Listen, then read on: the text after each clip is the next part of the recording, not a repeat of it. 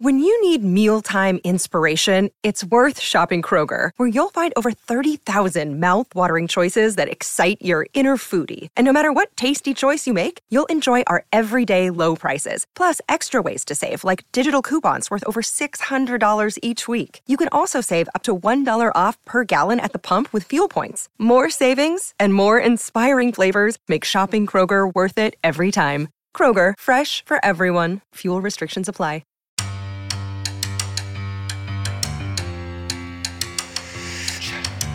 Welcome to the Tell It Avs It Is podcast, your home for everything Colorado Avalanche on the Hockey Podcast Network. Here's your hosts, Griffin Youngs and Christian Boulay.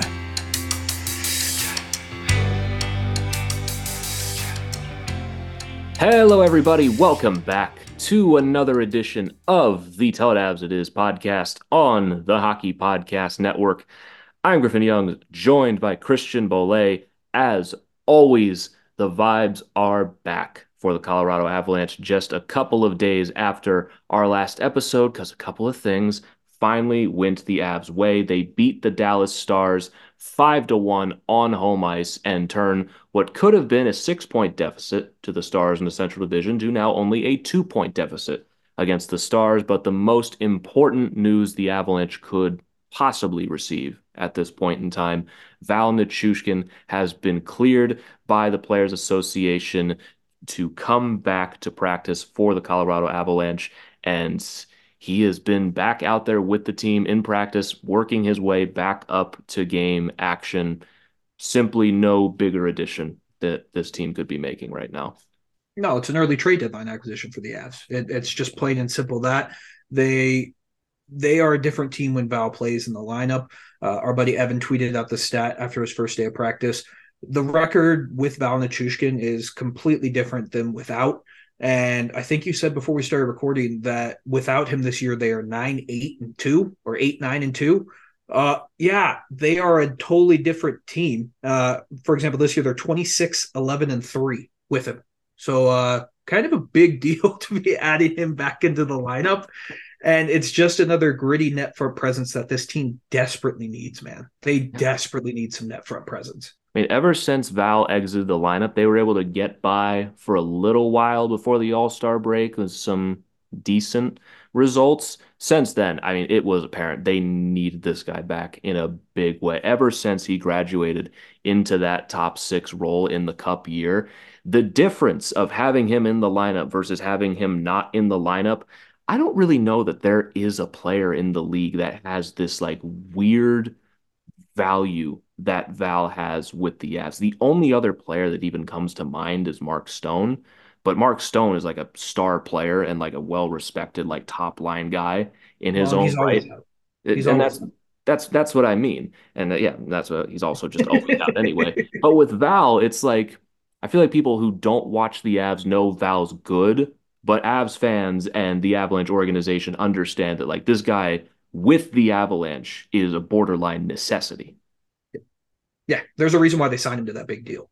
Like there's a reason why. And last year was kind of an anomaly. He was battling injuries all year. But before he went into the player assistance program, he was playing arguably the best hockey of his career. Yeah, this was the best version of him that we had ever seen. Right. I mean, he's went into the player assistance program sitting on 22 goals in 40 games. And for my money, easily the best net front presence in the league to that point. Yeah, absolutely. And it just makes it more like, I think you look at it glass half full. If he was playing that well while battling the demons he was, imagine what he's going to be like now, clear-minded. Yeah, I mean, we've seen what it's done for Sam Girard. It's been night and day difference for Sam Girard since he's come back. And Val was already playing good hockey, battling the demons he was battling, and hopefully he got the help he needs. Obviously, he was cleared to exit the player assistance program. So, I mean, we could be getting a better version of Val Nichushkin, which is kind of terrifying for the rest of the league. Yeah, I mean, you took the words right out of my mouth with Sam Girard. If you can imagine the kind of boost that Val Nichushkin is going to be getting coming back into the lineup and back up to speed, I mean, that is a terrifying thought for the rest of the league. And now you sit here and look at this team after our pretty downtrodden episode after the loss to Toronto a couple of days ago. Now all of a sudden you dangle putting Val back in the lineup. You have a 5-1 win over the Dallas Stars, and everything's super close in the division race. The trade deadline is only a couple of days away, and just this team, they feel really close right now. And I think just this entire road trip and the last month and a half, us especially, we've really underestimated just how important Val is to this team and how just having him back fixes a lot of the issues that we've been seeing over the last little while. A lot of defensive breakdowns gets covered up by Val, how much he takes out of the other teams. The power play, especially, was humming earlier in the season, particularly because Val was so good in front of the net, and the penalty kill, which has been struggling a little bit, was much better in part because Val Nichushkin is so valuable in all aspects of the ice. Yeah, it's no doubt this team struggled over the last little while without him. And now you're getting him back with the schedule, I wouldn't say easing up, but not as bad as it's been. I mean, February has been a gauntlet for this team. Yes. Having to do that without Val is an almost ridiculous ask. And now the schedule is easing up a little, and they're going to be getting Val back for that with 21 games to go before the playoffs. 21 games ago. Where do you envision him playing when he gets back into the lineup? I mean, probably starting on the second line. I mean, because what the Are you line talking the second line, the Roaring Twenties line, or are you talking Johansson, Drouin, and Val?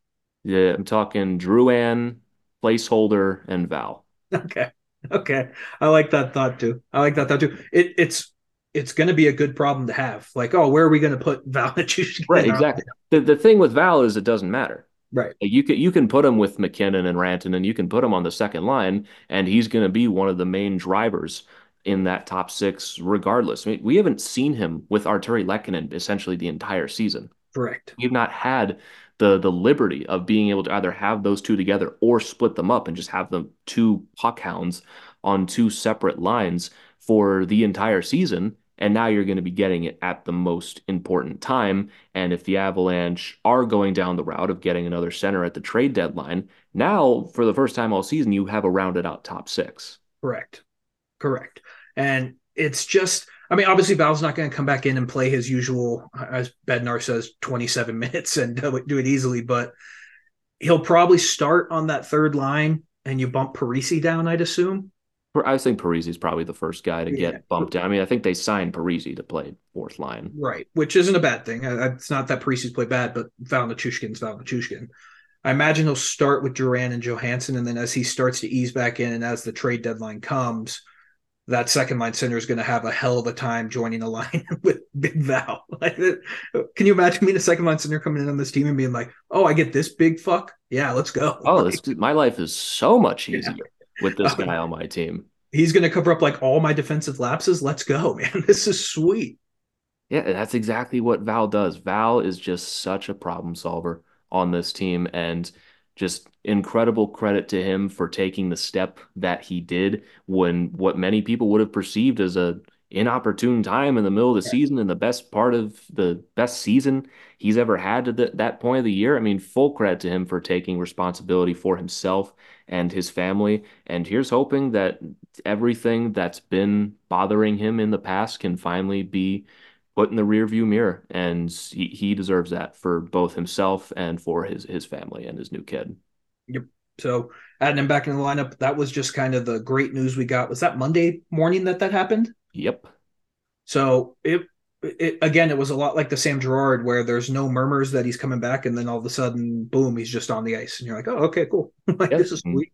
It's about it was about January 15th, right after the first Toronto game, so it was about 40 days in the player assistance program. And Freddie Olsen, who we talked about last episode, ultimately cleared waivers.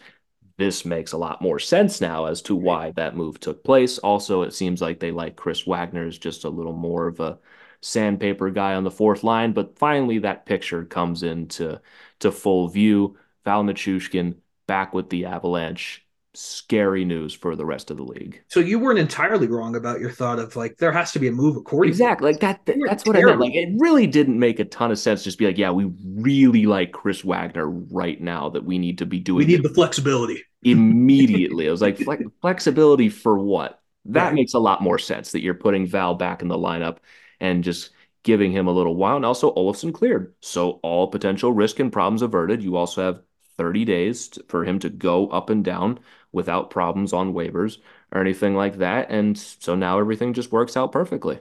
Yeah, it was honestly, I can't imagine the 2 days going any better for the Avs than these past 2 days. Yeah, it's the nature of the NHL in an 82 game season. It's a goddamn roller coaster. I mean, I was not happy with myself after last episode. I felt like I was very negative and being like, "Oh, the trade deadline is not going to matter all that much if you lose to Dallas." So I Could guess you imagine if you're a new listener and you listen to that episode and then you come and listen to this episode, you'd be like, are these guys fucking bipolar? And it's like, yeah, kind of. I mean, a little bit, yeah. I very much live and die by the whims of my hockey team, so that's just how it is. But like that was exactly it. I was like, I don't know if I really feel that way. Maybe it wasn't a great idea to go right after that Toronto game, but even still, I mean, we even both were still. that way. I was like, I don't know if this is a team you invested in now. Val's back in the lineup, and you go, really? They're just a 2C away from being a fucking juggernaut. Like, I mean, and they just beat Dallas. Granted, Dallas on the second half of a back-to-back, but they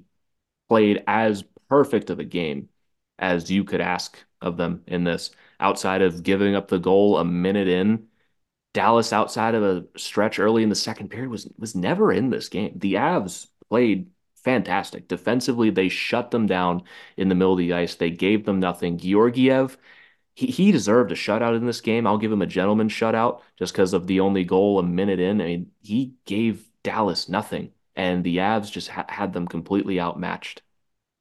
yeah, I mean, this is a different than the previous two Stars games, in my opinion, just because the Stars did play an overtime game the night before. So really the Avs took care of Shocker. it. The Stars in Yeah, overtime never happened before. never happens. They did what you're supposed to do to a team on the second half of back-to-back coming into Denver. Like this was the performance I expected, and it's the performance we got. This was, like you said, I thought one of the better executed games we've seen in a while. Georgiev covered up for the few mistakes that the Avs did make. Like you said, he probably deserved a shutout in this game. It kind of reminded me of like the pitcher who throws a one hitter and the one hit was in the first inning. Like that's kind of what this was.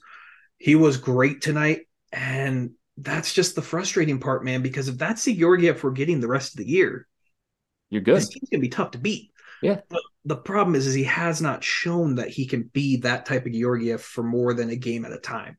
But we have been saying that a lot more recently, where it's like if he just does this every time, then you're going to be fine. Yeah, against Toronto, not his best night, but against Vancouver, he was very good. Against Arizona, brought himself to a 900. Against Washington, he was good enough.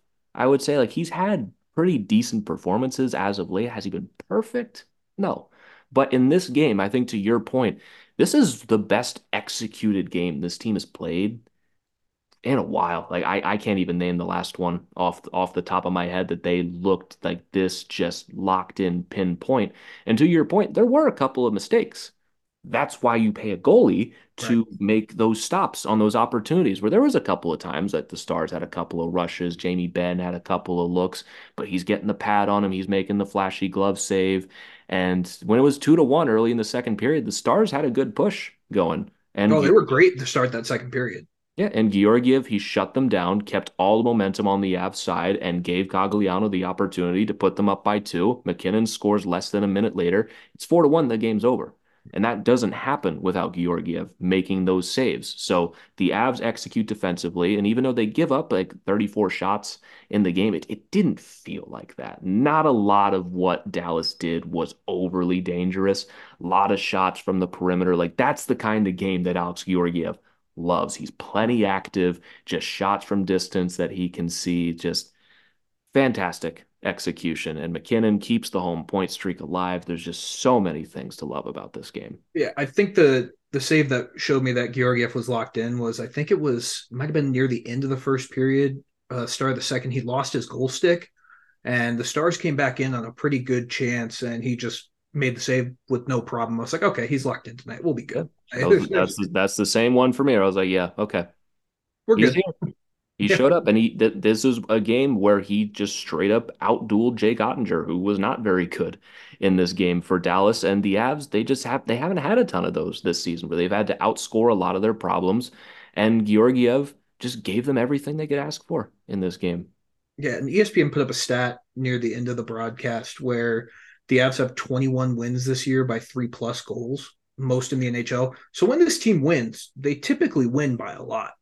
It's just there hasn't been a lot of winning lately, so it's been a little bit uh, a misused stat because yeah, they have those much wins, but they haven't won a lot lately. So when this team does win, they win by a lot. It's just you need goaltending, and they got it tonight.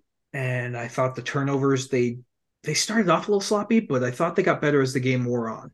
Yeah, it seemed like Dallas had a very good forecheck against them, especially while the Avs were in their own defensive zone. And it seemed like the defensemen didn't know how to handle it early on. There were several times I pinpoint like Gerard looked a little bit confused. There seemed like there was a couple of miscommunications with him and Tays and Byram and Manson on some of the clears that led to some chances for Dallas. But Georgiev was able to make the saves on the impending keep-ins, and it didn't really matter all that much for them. Yeah, that one goal that the Stars got was that how do you say his name? Stankovic? Stankoven. Stankoven. Yeah, ESPN was just loving that guy for some reason. You would have thought this dude like had 3 hat-tricks in his first 3 games with how much they were talking about that guy. He gets the first goal. I can't really blame Georgiev too much for that one. That was just a defensive breakdown. But after that, the Avs just took over. And our guy and the entire fourth line tonight was the best the fourth lines looked all year. Yeah, they were great. Cogliano, 2 points in the game and a goal. And Kiviranta, his first goal in what was that, 31 games, dating all the way back to December. His third goal of the season comes against his former team. And Chris Wagner, I thought looked really strong too. He picked up his first point of the season. It's like just based on the early returns on Chris Wagner versus Freddie Olofsson, Wagner, I think, just fits what they're trying to do a little bit better, just a little bit more sandpaper in that bottom line that they're looking for. And I also just think the Avs fourth line center has been such just a rotation of bodies that anytime a new person comes in, we're kind of getting the new toy effect. I'm sure Wagner will do stuff where you're like, okay, maybe we bring back Freddie, but you have options at fourth line center. I agree. He's added a little bit more physical element. He seems to be finishing checks a little bit more. He had a pretty good scoring chance that Ottinger robbed, but the fourth line as a whole, like you needed depth scoring in this game, and you got it in tons. I mean, that goal by Kiviranta, I think it was 68 seconds after the Stars had scored to tie the game, just took back all the momentum, brought life back into the building. And the Cogliano goal was like, you forget that Andrew Cogliano is 38 years old. Like that speed burst from him was ridiculous. Yeah, Cogliano, he's had a real strong stretch lately. He scored against Toronto last game. He's got 2 goals in his last 2 games. He had the beautiful assist to Kiviranta to get it right back. I mean, that's one of the things this team's been missing for a lot of the year is just the response from guys that are not their superstars. Because the Stankoven goal, a minute in, first shot of the game, really could have put a damper Oh, on things. You damn know it was putting a damper on me, being like, here we go. here we go again. It was the biggest game of the season, second half of back-to-back. Literally the one thing you can't have happen. First goal on the first shot to give them energy on the road. Really could have railroaded itself out of control. But it's just a great play from the fourth line to set all that up. Cogliano to Kiviranta off the post into the net. Momentum right back, all Avs for the rest of the period. I thought there was a good response from that fourth line too. After they got kind of caved in by the Leafs on Saturday, They like did. that fourth line of the Leafs kind of dominated. So that was a good response by that fourth line in tonight's game, and I was really happy to see that. And man, I mean, Yoel Kiviranta, so that schedules him for his playoff hat trick. Should be right on time then, right? Yeah, we're almost, I mean, he's up to 3 on the season. So you put those all in one game for the playoffs. It's all going to come at the right time. We're Yeah, trusting the we're process. right on schedule for the Yoel Kiviranta playoff hat trick. Yeah. Now, see, like I haven't minded Kiviranta's game as of late. Like I thought he's been a bit more noticeable over the last couple of games. Like there was definitely a good like 10, 15 game stretch in the middle of this drought where you just forgot he was here. But I think over the last little while, I think after the road trip where he was just getting a little more involved, picking off some passes, getting some chances. So good to see him get rewarded. He's probably, if the Avs make a couple of moves and eventually Kovalenko as well, probably going to be a guy that gets squeezed out Oh, of the 100%. lineup. But it's good to at least know you have an option in there with Kiviranta. And this is the kind of player he is. He's an extra forward. Yep. He's been exactly what we thought he was going to be. Exactly what we thought he was going to be. And I think Stars fans were probably just chuckling at the fact that he scored because that's just what Yoel Kiviranta does. He just scores random ass goals. But I agree with you. Once you get these players back, I imagine he's going to be the one squeezed out. I don't think they'll put him on waivers because there could be a playoff team that scoops him up. But I also I kind of thought the mean, same thing about Olofsson. yeah.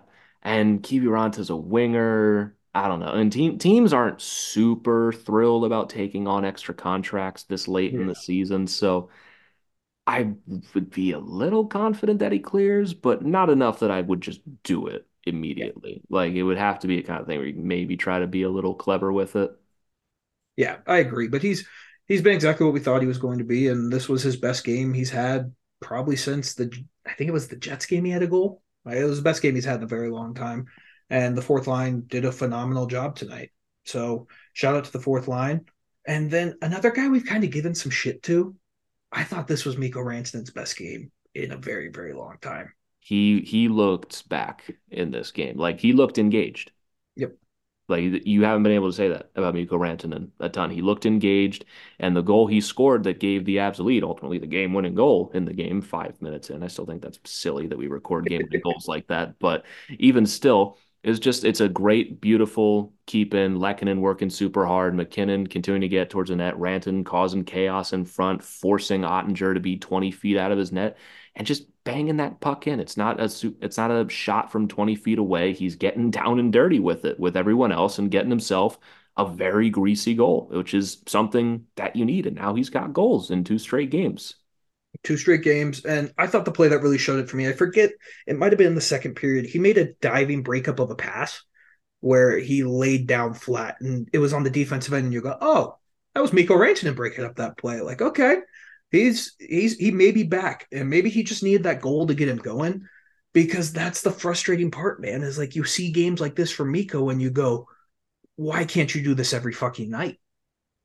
Yeah, that's exactly it. I mean, I think that's a microcosm with the whole team Right. is you see them play like this against Dallas and go, that's why I was so frustrated against Toronto and Detroit, where it's like, okay, you had momentum and opportunity to start turning in performances like this, and for some reason you couldn't do it, but then you do it against Dallas. It's it is frustrating, but you know that they're capable of it, which has just been the very confusing part of this Avs team this season. You know they're good. You know they're really good. They've got some of the best players in the world. Do they need just a little bit more help? Absolutely. But it's also like the stat you brought up earlier. They're leading the league in wins by 3+ goals. This team, when they really want to, just runs people over. They run people over. And do you think at all that like the regular season has gotten to the point where it's just a little boring for them? I think to a certain extent that can be true. I mean, and game 50 of the season can be a bit of a slog, but the way the Avalanche are right now, fully in the thick of a playoff race, or not really a playoff race, more of a division race with Dallas and Winnipeg, I was just relieved to see them treat this game like a mini playoff game where they took it seriously. The details were there, and maybe it's just playing against East teams on the road where you're just like, I just want to go home, kind of thing. Where Tampa has done that for the last little while. Over the last couple of years, they don't seem to take the regular season overly serious. Maybe that started to creep in with them, but I also just think like they seemed a little frustrated. Like they were Oh yeah. genuinely trying to be better and things just weren't going their way. And that they also understand that you don't just flip the switch when it Right. comes time for playoffs. Like you still got to do the right things and create all the right habits and then just turn it up even more once the postseason starts. Yeah. So it'll be interesting to see just because this team is what we're in year 5 now of the window being open, I'd say. Yeah, I mean, when would you count it? Like the second playoff run after we beat Yeah, when they won a Michigan? series, I think the window opened. Yeah, So year 4 or 5 with it, they're I know they technically aren't locked into a playoff spot yet, but they're they are. what 14, 15 points ahead of the second wild card team. Yeah, I mean, right now, if you look at the standings in the league right now, like they're pretty comfortably ahead. The Avalanche have 77 points, and Calgary outside of the playoffs has 63. Yeah. They're 14 points up on a playoff spot at the moment. So I mean they aren't locked in yet, but they are essentially locked in. So now it's just playing for home ice, which when the Avs are this good at home, the best record in the league, home ice is going to mean a lot. Yeah, pretty critical down the stretch. Also, I have to say the graphic that ESPN Plus had in this game. That I'll have my thoughts on the ESPN broadcast as a whole. Again, obligatory complaining about the ESPN broadcast coming later. Warning now. But they showed a graphic that gave the Avalanche a 3% chance to win the Central Division. You know how they get those numbers, right? They'd make them up. No, it's based on the betting money. So Right. people Well, are okay. betting. Put that on the sports books then. I want to bet on that.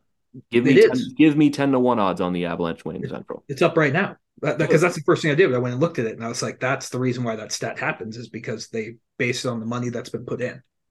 And every single person should be betting that immediately. That is insane value for a team that is 2 points back. Yes, Winnipeg has games in hand on us. I understand that. But to say the Avalanche 97 times out of 100 do not win the Central this season with 21 games to go is crazy. Yeah, it's crazy, but that's how they get those numbers. So the home ice is going to mean a lot for this team, though. We've seen it. The road struggles. Maybe they find a way to get back to the road warriors as the season goes on. But you need 4 games on your home ice. You need them. You Yeah, need them. and you just got to be passable on the Yeah. road, even. And they're going to find out just how good they are on the road coming up here in about a half a month or so. I mean, they got Chicago and Nashville coming up on the road, which have not been guaranteed wins for this team so far this season. I mean, they lost their one in Chicago earlier, and I don't think any of us need to be reminded about Nashville and having to play 60 minutes Doesn't instead that of game feel 39. like 10 months ago? Yeah, it feels like an entirely different season ago. Just sandwiched right between the team's best run of the season, where they won, what was it, 7 of 8. That one loss, they gave up 2 goals in the final minute to lose in regulation. So I'd like to get that one back if we Yeah, can. That would I certainly would be too. And nice later. Nashville's playing some decent hockey. They're kind of the Flyers of the West because I keep waiting for them to go away, and every time you look at the playoffs, they have a pretty sizable lead at the moment on the wild card, and you can't really pinpoint why. Yeah, no, you can't really pinpoint why. But getting back to the Stars game, you mentioned at the beginning, Nathan McKinnon extends his point streak to 29. It's always nice when he does it early in the game and you just don't have to worry. It's like, okay, good. You got that. I was so worried coming into this game because it's a national broadcast and they're all mentioning it off the hop, and it's Dallas. And I went, fuck, they're totally going to jinx it. And it's totally going to happen tonight. That he's not going to score a point. But he got out of the way in the first 5 minutes, which is very nice. Fine by me. And he could have had a couple more goals. Ottinger made really his only good saves of the night against Nathan McKinnon. So good for Nathan McKinnon. I'm trying to think what else to say about Nathan McKinnon that we haven't already said this year, but I did find it funny that he has 2 points tonight, and you could make the case he wasn't even the Avs' best forward. Yeah. He had 2 points, and you're like, he may not have even been the best player for the Avs tonight. Yeah, which is rare for to say ever about Nathan McKinnon. I personally would argue that he was the best forward, but even still, a lot of guys had a good game on the Avs tonight, and it's a shame with McKinnon because I think he's starting to slip out of the Hart conversation, not for any fault of his own, but I think people are just kind of dead set on Kucherov and now putting Matthews in that conversation, and now McDavid is 11 points back of the point scoring lead. He's going to continue to climb up there. I It, just, I just think it's dumb, honestly. But it is dumb. I get that Matthews is going to score 70 goals, but he's going to only end with like 102 points. like He's pretty close with Nylander in points right now for the team lead. Can you win Right. MVP if you don't lead your team in points? Yeah, that's kind of my thought process. But it was what I think we talked about in the last episode, where a majority of the votes from the media are in the Canadian markets. So they're probably going to vote for the Canadian players. But I do think that MacKinnon, he hit a little bump on that road trip just like everyone else did. But I think he's going to make a push for it near the end because I think after tonight, that puts him 5 points back of Kucherov, I think even less. I think it was like 4. 4 or 5. And the thing with the Lightning is they're tied in points with the Flyers. Like it's not like they're running away with it And in the they got playoffs. They beat up by the Flyers Yeah, today. there's a chance they miss the playoffs. And they are the second wild card at the moment. I don't think they missed the playoffs because they're competing against the fucking Capitals. So, but even still, point taken on Tampa. But I find the whole thing frustrating with the Heart because it's the same conversation we had months ago. Did we not call this? Oh, Where we said 100%. there's plenty of season left where Kucherov's going to pull away from the rest of the Lightning for the team leading points. McDavid's going to make a comeback. Matthews is going to score a ton of goals, and they're going to justify taking the Heart away from MacKinnon with the same justification that they used to give it to Draisaitl a couple of years ago, and then the same justification they used to give it to Hart a couple of years ago. They moved the goalposts. Where Taylor Hall. MacKinnon, Taylor Hall. what did I say? You said Hart. Oh, Taylor Hart. Yeah, whatever. Yeah, But they gave the Hart to Hart. I gave the heart to, yeah, we're having a heart to heart right now about how fucking bullshit this is. And that Taylor Hall one pisses me off ridiculously. Oh, So, that's going to be the and, most obscure NHL MVP of all time. yeah, and the Draisaitl one's just as dumb. And if we're going to give Kucherov the heart because he's just so far ahead of the rest of the team in points, I give up. Like, then MacKinnon should have 2 right now. So forgive me for thinking there's a bit of fucking back pay owed right now. Yeah, Just there's a little bit of back pay owed. So, yeah, I mean, MacKinnon was good in this game tonight. He could add 2 or 3 goals. I think he just needs another one of those like 4 or 5 point nights just to put him back on the map. Because you look at like the past couple of weeks, you had Matthews go on that crazy hat trick run. Kucherov hasn't really slowed down. If MacKinnon can have one of those games where he just goes on like a 10 points in 3 games run, I think he'll be right back in it. Yeah, I think he's got to save it for the end. Where the, if you do you remember like our end of season schedule? It's brutal, isn't it? Yeah, so April 1st is Columbus, but then after that, April 4th, Minnesota, second half of a back-to-back against Edmonton, Dallas, Minnesota, Winnipeg, second half back-to-back Vegas, finish up against Edmonton. If MacKinnon dominates that stretch, he's going to have a good shot. I think it's all going to come down to that. Oh, it's all going to come down to that. And I forgot how brutal that last part of the season is. That's going to be, I mean, good for the NHL for making the games at the end of the season fun, but man, that's going to be a brutal stretch. 2 of our 4 games against Minnesota, 2 of our 3 games against Edmonton, and 2 of our most important division games against Dallas and Winnipeg, and then our final game against Vegas. That's going to be a murderer's row of games we got at the end of the season. But also, like Minnesota, who knows what they're going to be like after the trade deadline? Yeah, they finally had their win streak snapped, but they're 7-2-1 in their last 10 games. Like they haven't lost a ton, but they've also lost a lot of their important games Yeah, as of late, and then most of their wins haven't been super crazy impressive. I mean, they've beaten Edmonton and Vegas and Pittsburgh recently, so I mean, and they might not even be sellers at the deadline. They're 4 points back of Nashville right now. I mean, they're very much still in this.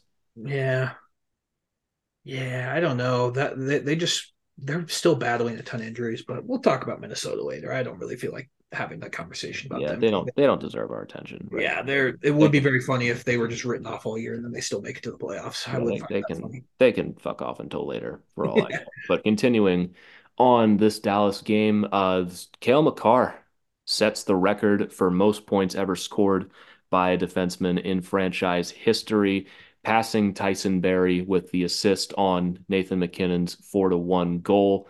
And finally, Cale Makar stands alone atop the Avalanche mountain for defenseman, as if there was ever any doubt. I mean, good Lord, it's 25 and he's already on top for all defensemen in Avalanche history. I don't think there's any conversation as to who the best defenseman in Avalanche history is.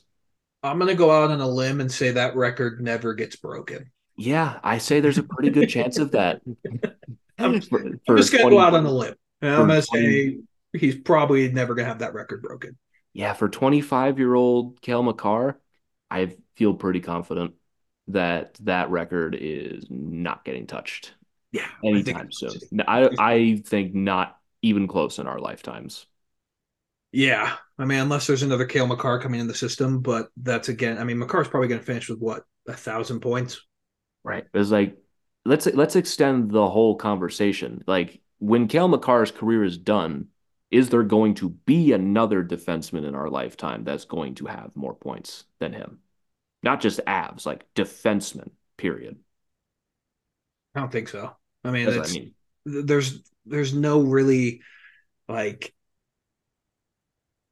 player I'm thinking of that even has a chance. Like we haven't seen him yet. So I agree in our lifetime, we'll probably like it would be very funny if like we're still doing this podcast when I'm 90 and you're like 83 and it's like, oh, someone finally broke Kale McCarr's record.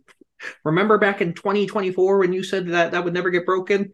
You idiot. Like that'll probably be us. Yeah, probably. I don't think we'll remember that. But No, if I'm no. still if I'm still doing this podcast when I'm 84, I need someone to step in. Could you imagine? That'd I be don't crazy. I don't want to. You're still up at 2 a.m. producing this. No offense. This is not part of my retirement plan. Fair enough. Fair enough. But yeah, good for Kale McCarr. He's a beast.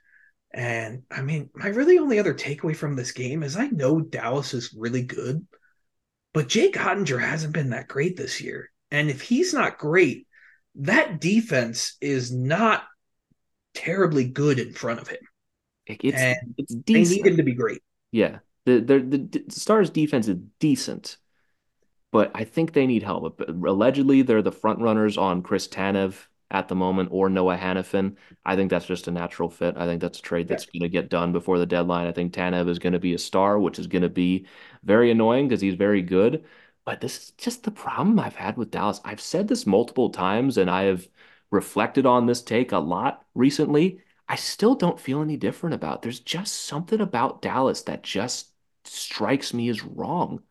I don't know if it's just they lack that true star or if it's Ottinger or just their defense isn't super well built, but this team plays a ton of overtime games. They're in a ton of close games that don't need to be. They're very, very good.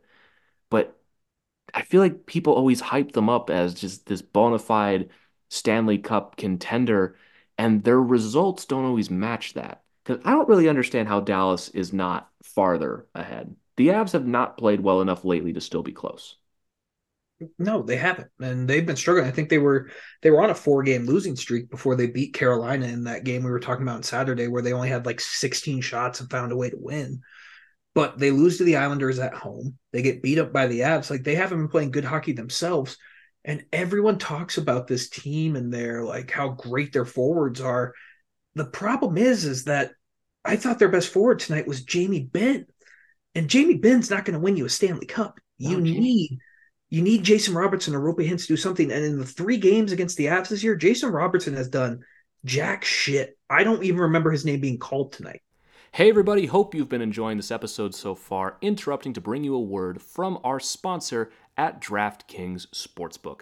We know hockey games move fast, but with DraftKings Sportsbook, an official sports betting partner of the NHL, you can score faster than anything happening on the ice. This week, new customers can bet $5 and get $200 instantly in bonus bets. The season is heating up for the Avalanche as they're past the All-Star break and getting closer to the playoffs every single day. So if you want to get yourself even more invested as the season reaches the home stretch, head to DraftKings Sportsbook now. And again, that's just $5 and you can get $200 instantly in bonus bets. So what are you waiting for? Download the DraftKings Sportsbook app now and use promo code THPN. Again, new customers bet just $5 on the NHL and $200 instantly in bonus bets. Only on DraftKings Sportsbook with code THPN. The crown is yours. If you've got a gambling problem, call 1-800-GAMBLER or visit www.1800gambler.net. Now, back to the episode. Like, again, I've said it multiple times, like, Robertson has been really disappointing this year. He's got 19 goals on the season, 57 points in 60 games, under a point per game. Rope Hintz, who's always like, oh, super underrated guy conversation, which I agree with. I mean, he's not appreciated as much as he should be, but it's again another guy that's your top line center who is under a point per game. Joe Pavelski, 39 years old, is doing everything he can. He's got 49 points in 60. Like they're a deep team. Make no mistake about that. And Matt Duchene's doing very well for them this year. He's got 56 and 58. And they're bringing up Logan Stankoven, who was the leading scorer in the AHL and is probably going to be a big problem on that Stars team for a long time.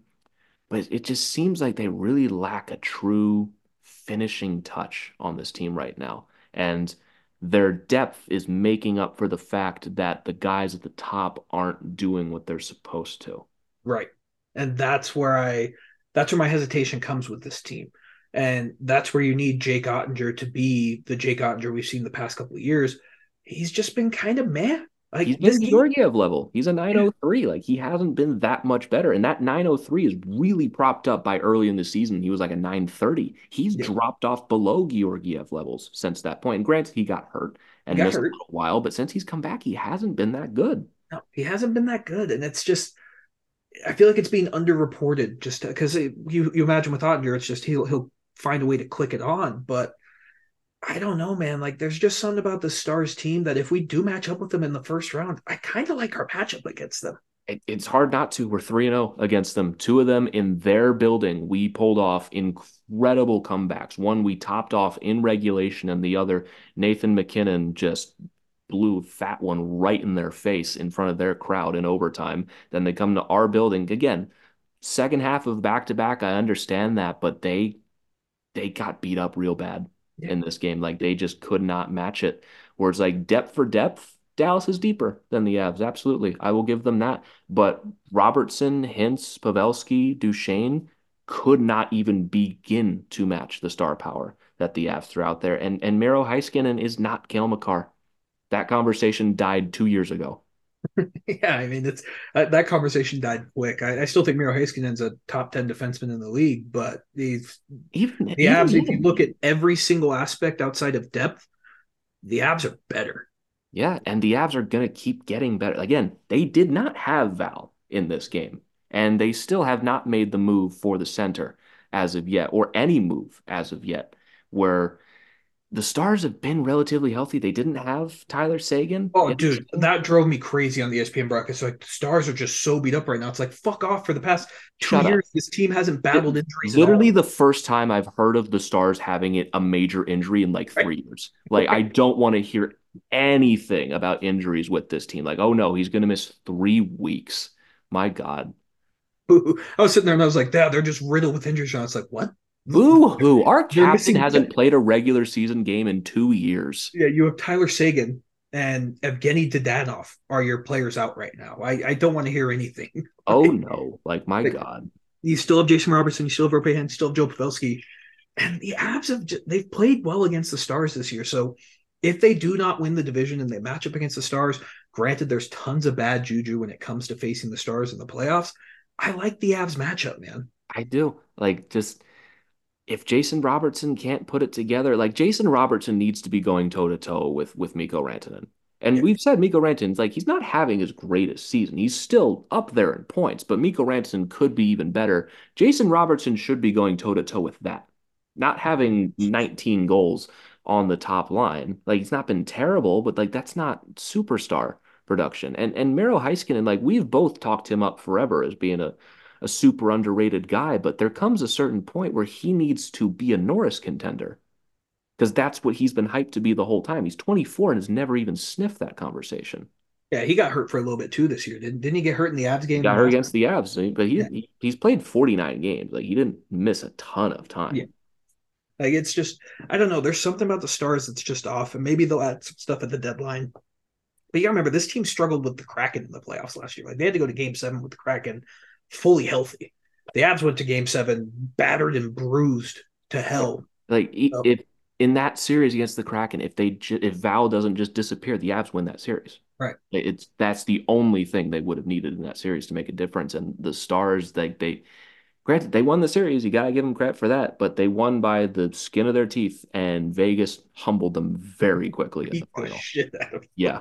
Vegas beat the shit out of them, just like they beat the shit out of everyone. But yeah, they beat the shit out of them. So I don't know. I still think Dallas is a very good team, but I just in the games I've watched, and you watch them all year, they're good. There's just I, something off yeah, about it. Like it's not even really anything that I can just pinpoint and be like, oh, if they do this, they'll fix it. Like I think it just comes from the top down.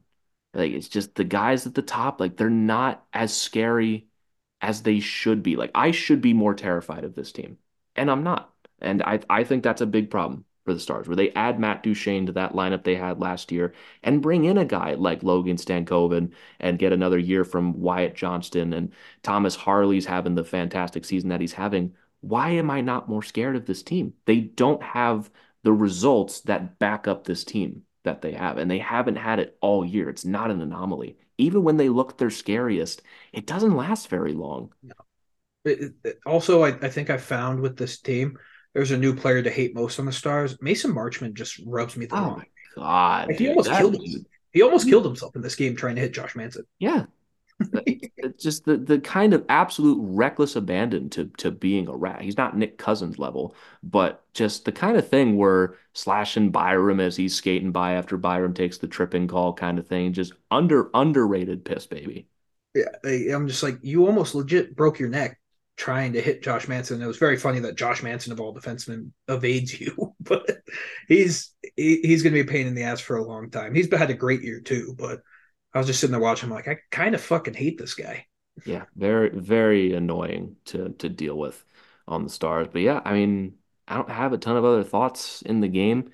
The Avs, they just did a good job responding to momentum and taking back some of their own and just not giving the Stars any room to breathe in this game. It's what you want to do. You've had 2 days of rest and you're playing a team that played yesterday, had to travel and went to overtime. Just you step on their neck and you don't give them any space to breathe. You don't give them any momentum to build off of, and you want to take care of business, and that's exactly what they did.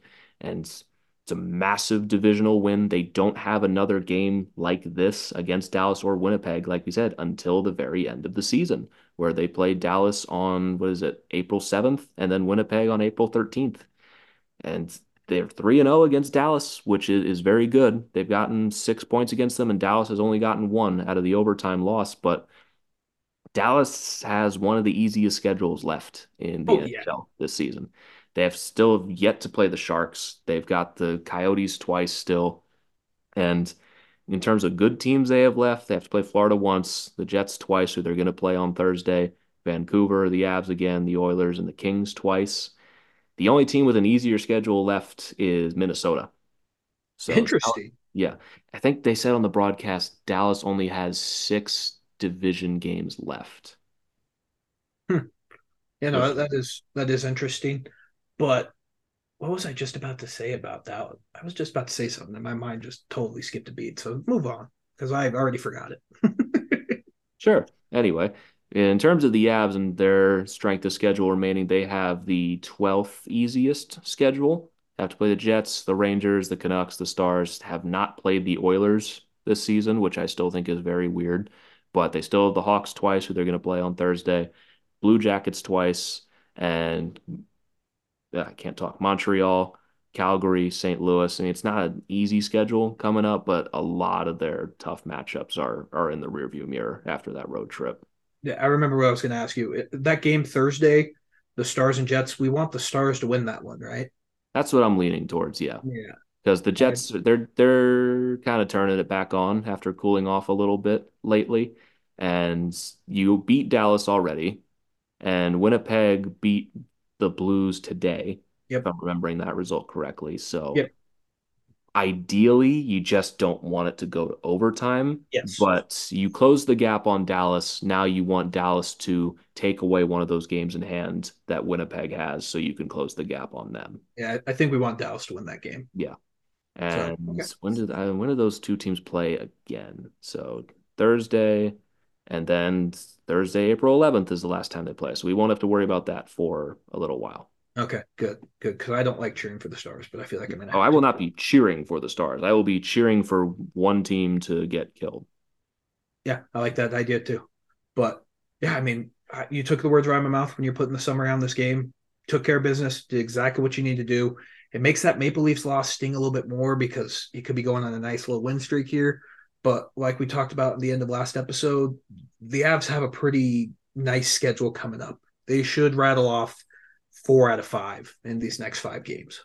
Well, you can also look at it like since the road trip, the Avalanche have gotten points in 4 of the 5 games since. They only lost in regulation to Toronto. They've won 3 or 4 games at home. They lost the one road game, but they got a point out of it. I mean, they're getting returns. They've only missed out on 3 points since. And now, like you said, they're going to Chicago on Thursday or tomorrow by the time you're listening to this to play the worst team in the NHL. Does that game not terrify you as a I huge am down horrified. spot? But like we already did this. We already saw this one where they lost to Chicago in Chicago in a game that they should have won. Not interested in that. Again, we already did it. You got it out of your system. Beat the shit out of this awful team, please. Yeah, I'm still terrified. This game, you should beat the shit out of this Chicago team, but something is just terrifying me about this game, and I don't I know mean, why.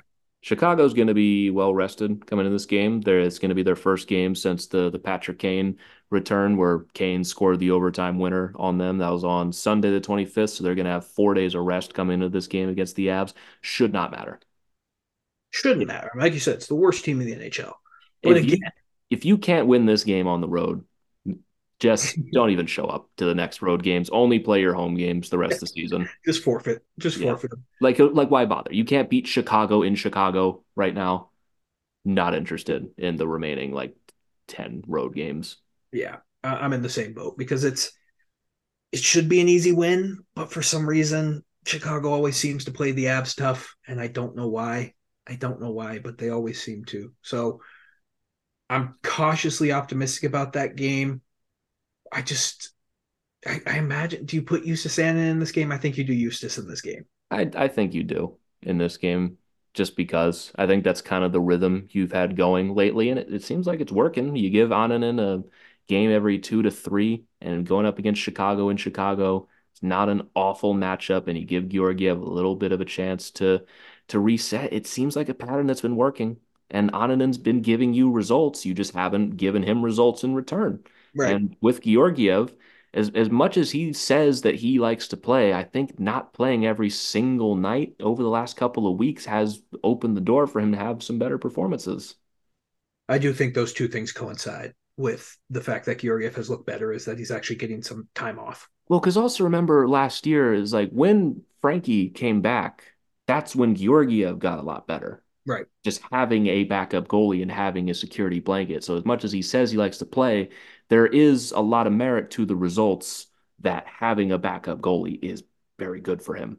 I just love how for him he's still going to play in like 60 games. I'm like, yeah, he had some games off near the Yeah, he end. got some games. I mean, what really matters is he gets time off towards the end of the Yeah, year. As long as he's healthy right now and is still feeling good and playing his best, if you can rest him, even just, I mean, what are we talking about? 6, 7 games the rest of the way? You know what? yeah. Fuck it. Let's just have this conversation now about backup goalie. Do you just go with Onanen the rest of the way?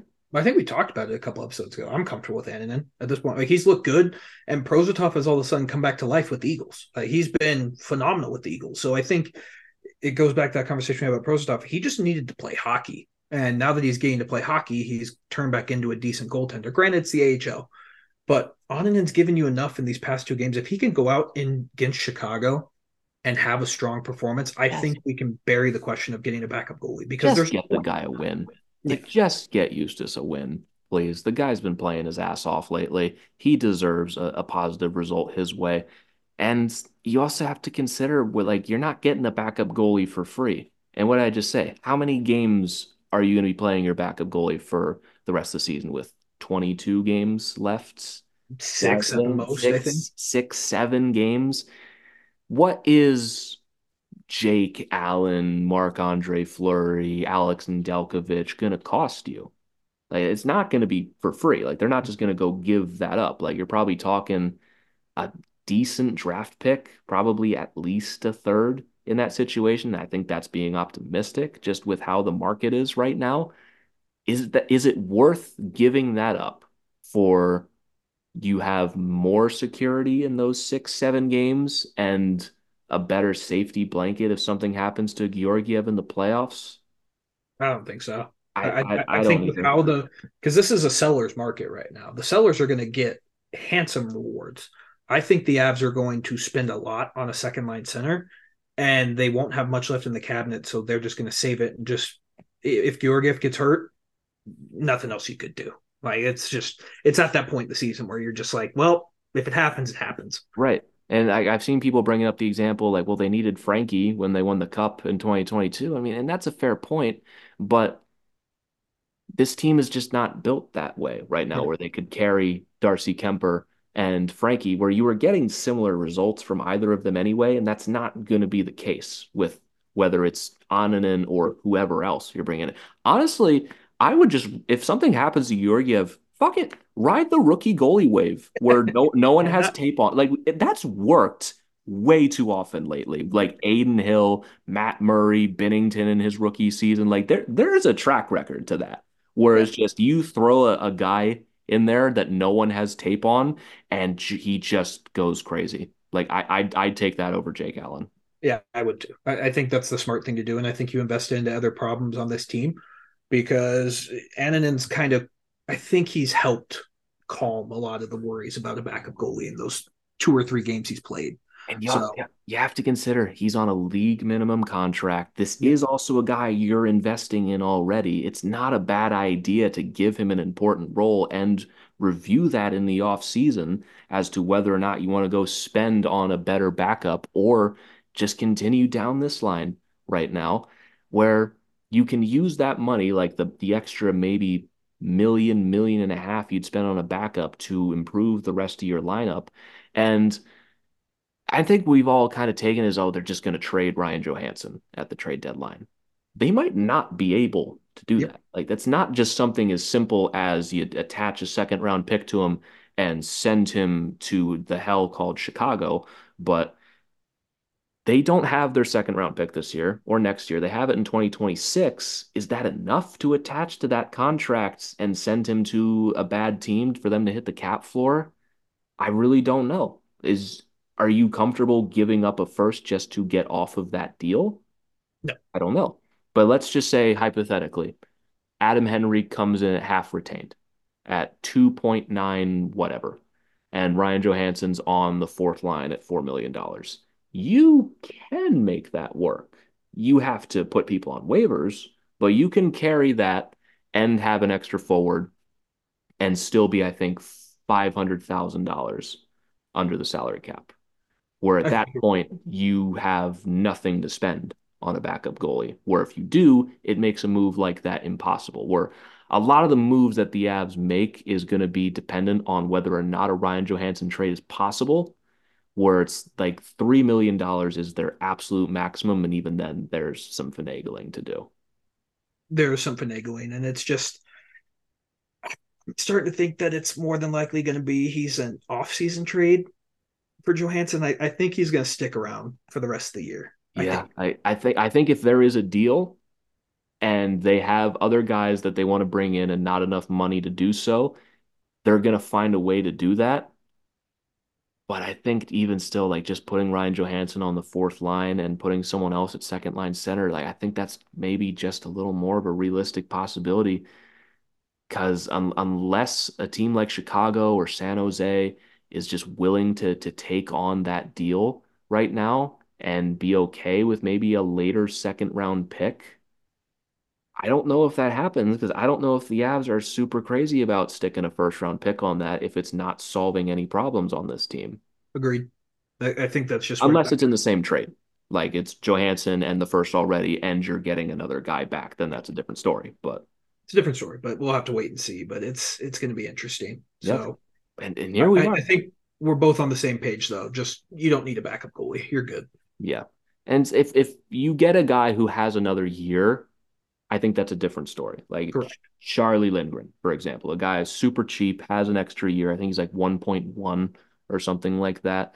Another year, he'd be very expensive to get, so that's not really my first choice, but just for the sake of conversation, if something like that happens, I wouldn't be opposed to that kind of thing. And then you have Annunen and Prosvetov in your system. for next season, give them an extra year to develop, which is not a bad thing for goalies. A pretty deadly tandem in the AHL.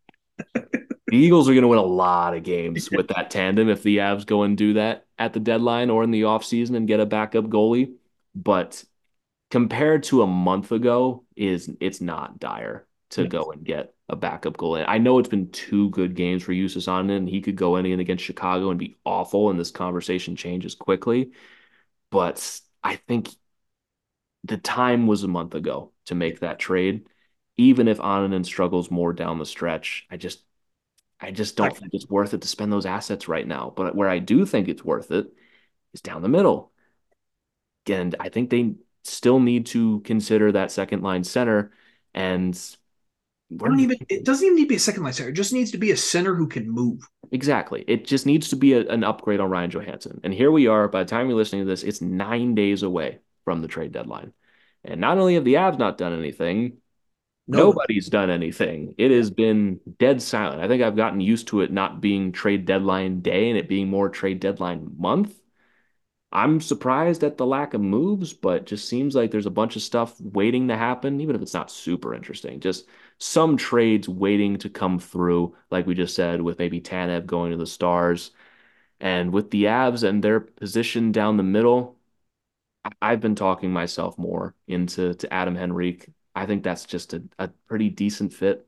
Honestly, he checks a lot of boxes that the Avs like. The more tape I've been watching, the more I've been studying up on his game because I don't watch a ton of Ducks games. I'm going to be straight. Don't spend a lot of my time watching the Anaheim Ducks if I don't have to. So I've been kind of catching up on Henrique. I think he checks a lot of boxes that the Avs like. He's an all-zone player. He plays on the power play. He plays on the penalty kill. He's a good face-off guy down the middle. Where is he the slam dunk home run second line center we've been craving? I don't think so, but I think he's a good fit. And you just stick him between a freshly returned Val and maybe Drouin on the other side and bump Johansson down. That's a significant improvement. Yep, agreed. That's where I'm at. And I tweeted this out during the Stars game. I felt bad for Jonathan Drouin because he's done nothing wrong to be demoted to the third line.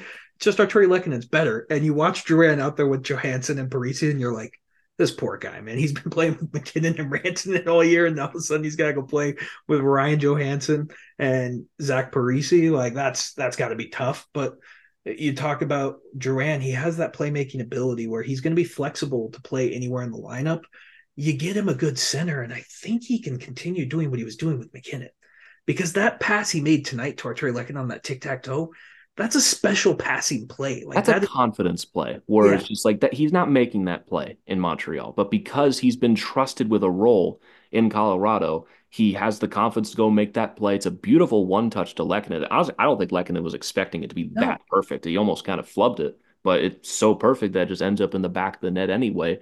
And that's the thing that it feels like with Ryan Johansson right now. It's just like I feel bad picking on him episode after episode after episode.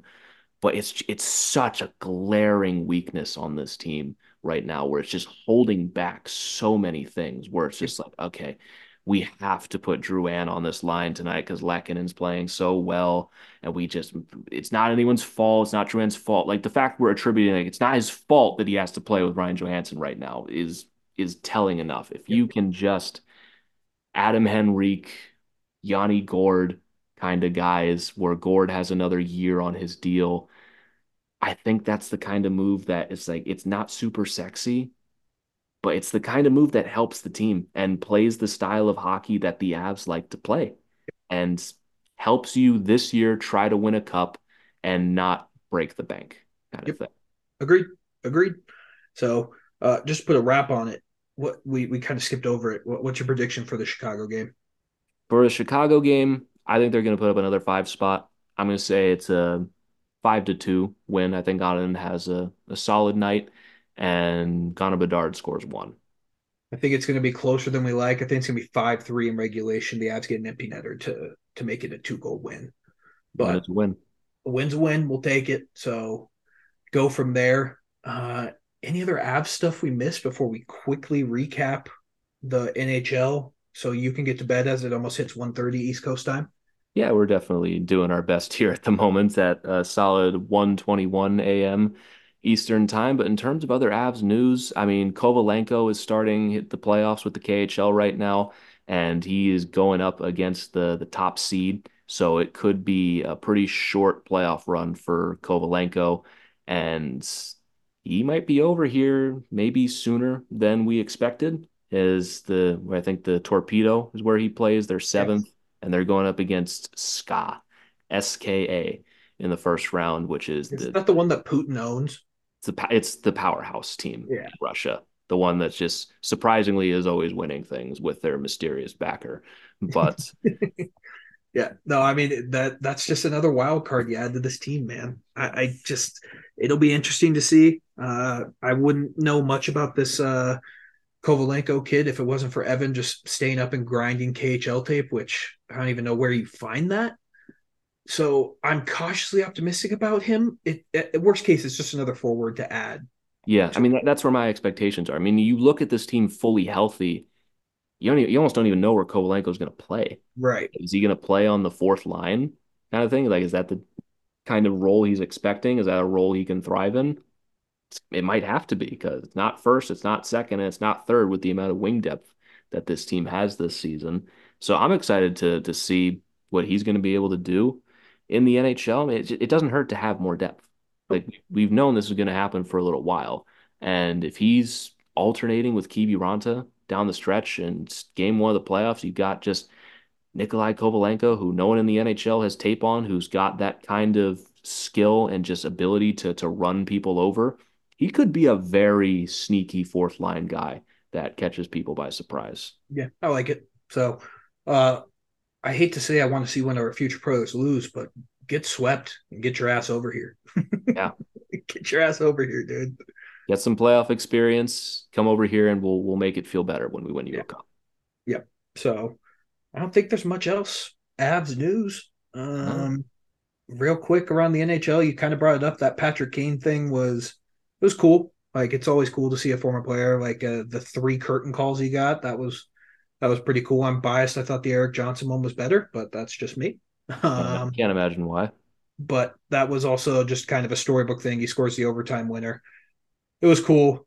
I mean, if you're Chris Chelios, you got to be so pissed that was your jersey retirement night because no one else remembers Chris Chelios getting retired. It's just Patrick Kane coming back. Yeah, unfortunate. I mean, at least I think they scheduled that before Kane was a Red Wing, right? They did. They did. Okay. But still, like, if you're a Chris Chelios, it's like, fuck you, dude. Like, I'm the hometown kid, Like, and you yeah, got to come here and fucking steal my thunder. I'm getting second billing on Patrick Kane return night and Kane's My jersey overtime winner. retirement night. Yeah, it's like, oh yeah, there's Chris Chelios. His jersey's there. It's Yeah. cool. That's cool. Is he going to be one of the few players who's had his jersey retired by multiple teams from the original six? Because didn't he get retired by the Red Wings too? I don't know. We're not going to get into that because it's already too late. But I thought that was very funny. Uh, we talked about the Flyers being sneaky, Wild being They're not sneaky. sneaky anymore. They're making the playoffs. Yeah, Flyers are going to make the playoffs, which is wild. Because that team is not great. They beat up on the Lightning tonight. Penguins, I love what you said about them. That team should be so much. I watched them against the Canucks tonight. Like that team should be better than what their record indicates. They should be. And yet they're not. Nope. And Yeah. here we are still where they're just probably just going to trade Gensel and miss the playoffs coming up here. Like Crazy. it's unfortunate for them. Yeah, it's just They ended up winning that game, didn't they they? did.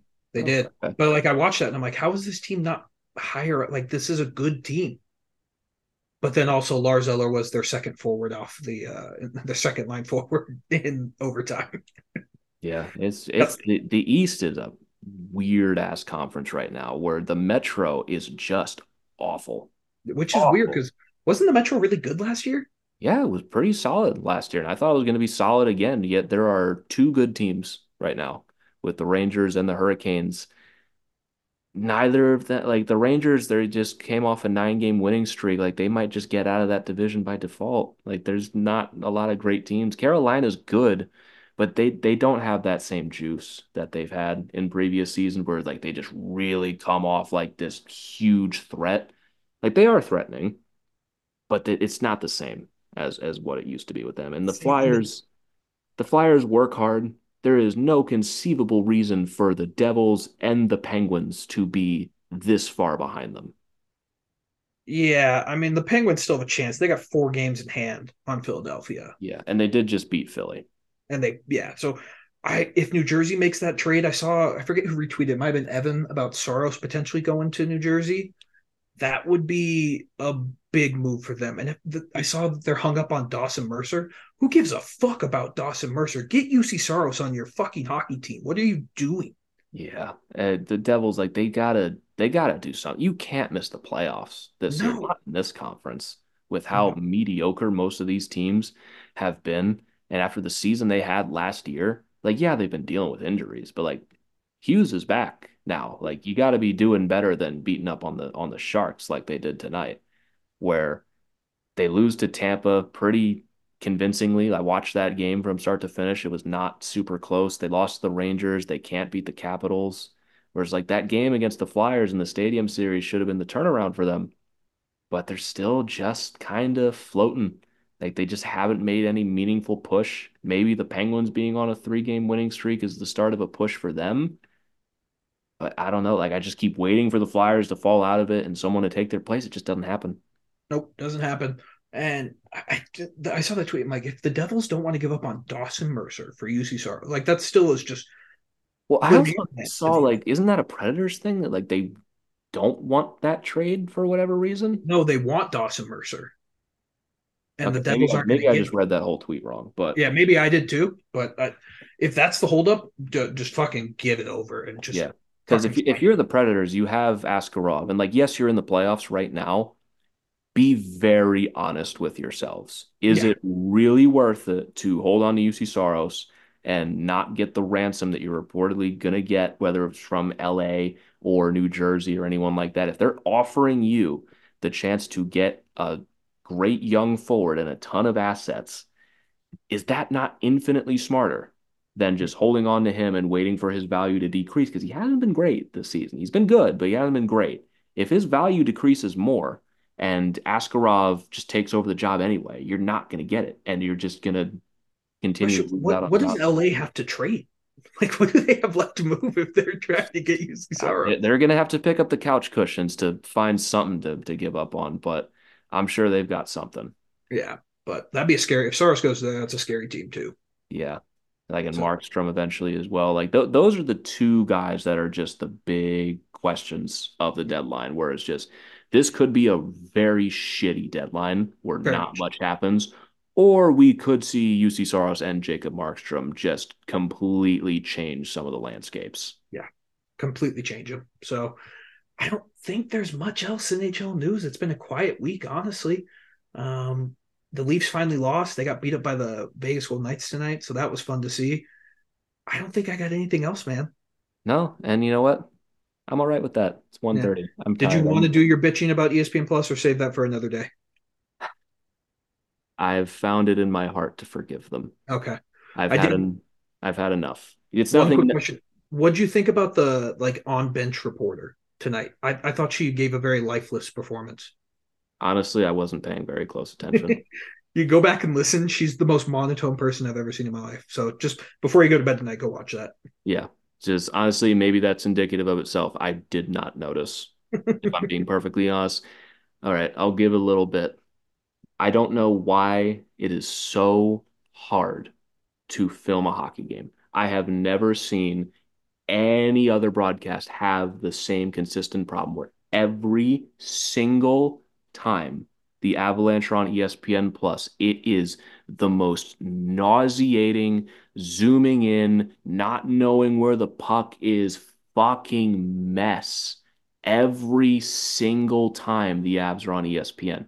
I don't know if it's the same person or if it is just a one giant prank that the ESPN keeps running on us, but I am going to fucking lose it the next time this happens. And the good thing is we don't have another ESPN game for 2 days. Yeah, you got about to say you get to see it on Thursday. Yeah, we So get to see it again on Thursday. I just don't understand why we get the F crew of ESPN. I have never seen Altitude have this problem. I have never seen Monumental have this problem. I have never watched a TNT game with this problem. Never once watching any games this season have I been like, wow, this camera is shit. And every time I watch an ESPN Plus game, specifically the Avs, you can't see anything because they're all over the goddamn place. Yeah, and for those who are wondering why Griffin is complaining about this so much, this is literally what Griffin's job is. Yes. He went to school for this type of shit, production, so he has a right to bitch. So I always let him take the floor here because this is literally his job. Like framing, like just genuine basic framing. Like I hate the word like I could do this. I literally could. I know you could. I could fly across the country right now and do a better job. And just meet him in Chicago. Like I'm dead serious about that. Like I have training in this. I've worked ESPN broadcasts before and run cameras for them. I've run cameras at M&T Bank fucking Stadium kind of thing where I know at least a little bit of what I'm doing. And so watching that be a nationally televised game from a person who runs a camera like they have never watched hockey in their lives and they don't know what's going on. With like they're actively reading the rule book and missing the play as it goes on. Okay, I'm done. That's all. You're done. You got it out of you. You got it. Now you can go to bed. Relax. Got it out. It only took a minute and a half. You're good. Let's end the show, and we'll part ways before I get us off on another tangent. I've reached nirvana. We're good. I've hit my metabolic states. We've reached nirvana. We're gonna wrap this up here. Thank you all very much for tuning in to another meditative edition of the Tell It As It Is podcast on the Hockey Podcast Network. Namaste. If you want to use promo code Tell It As It Is on SeatGeek for $20 off your first order of $50 or more, you can do that. I don't know why I phrased it like that, but you can follow us on Twitter. You can follow me at GYoungsNHL. You can follow Christian at Christian_Belay, and you can follow the show at Tell It As It Is. But again, thank you all so very much for tuning in, and we will catch you all next time. But until then, let's go Avs.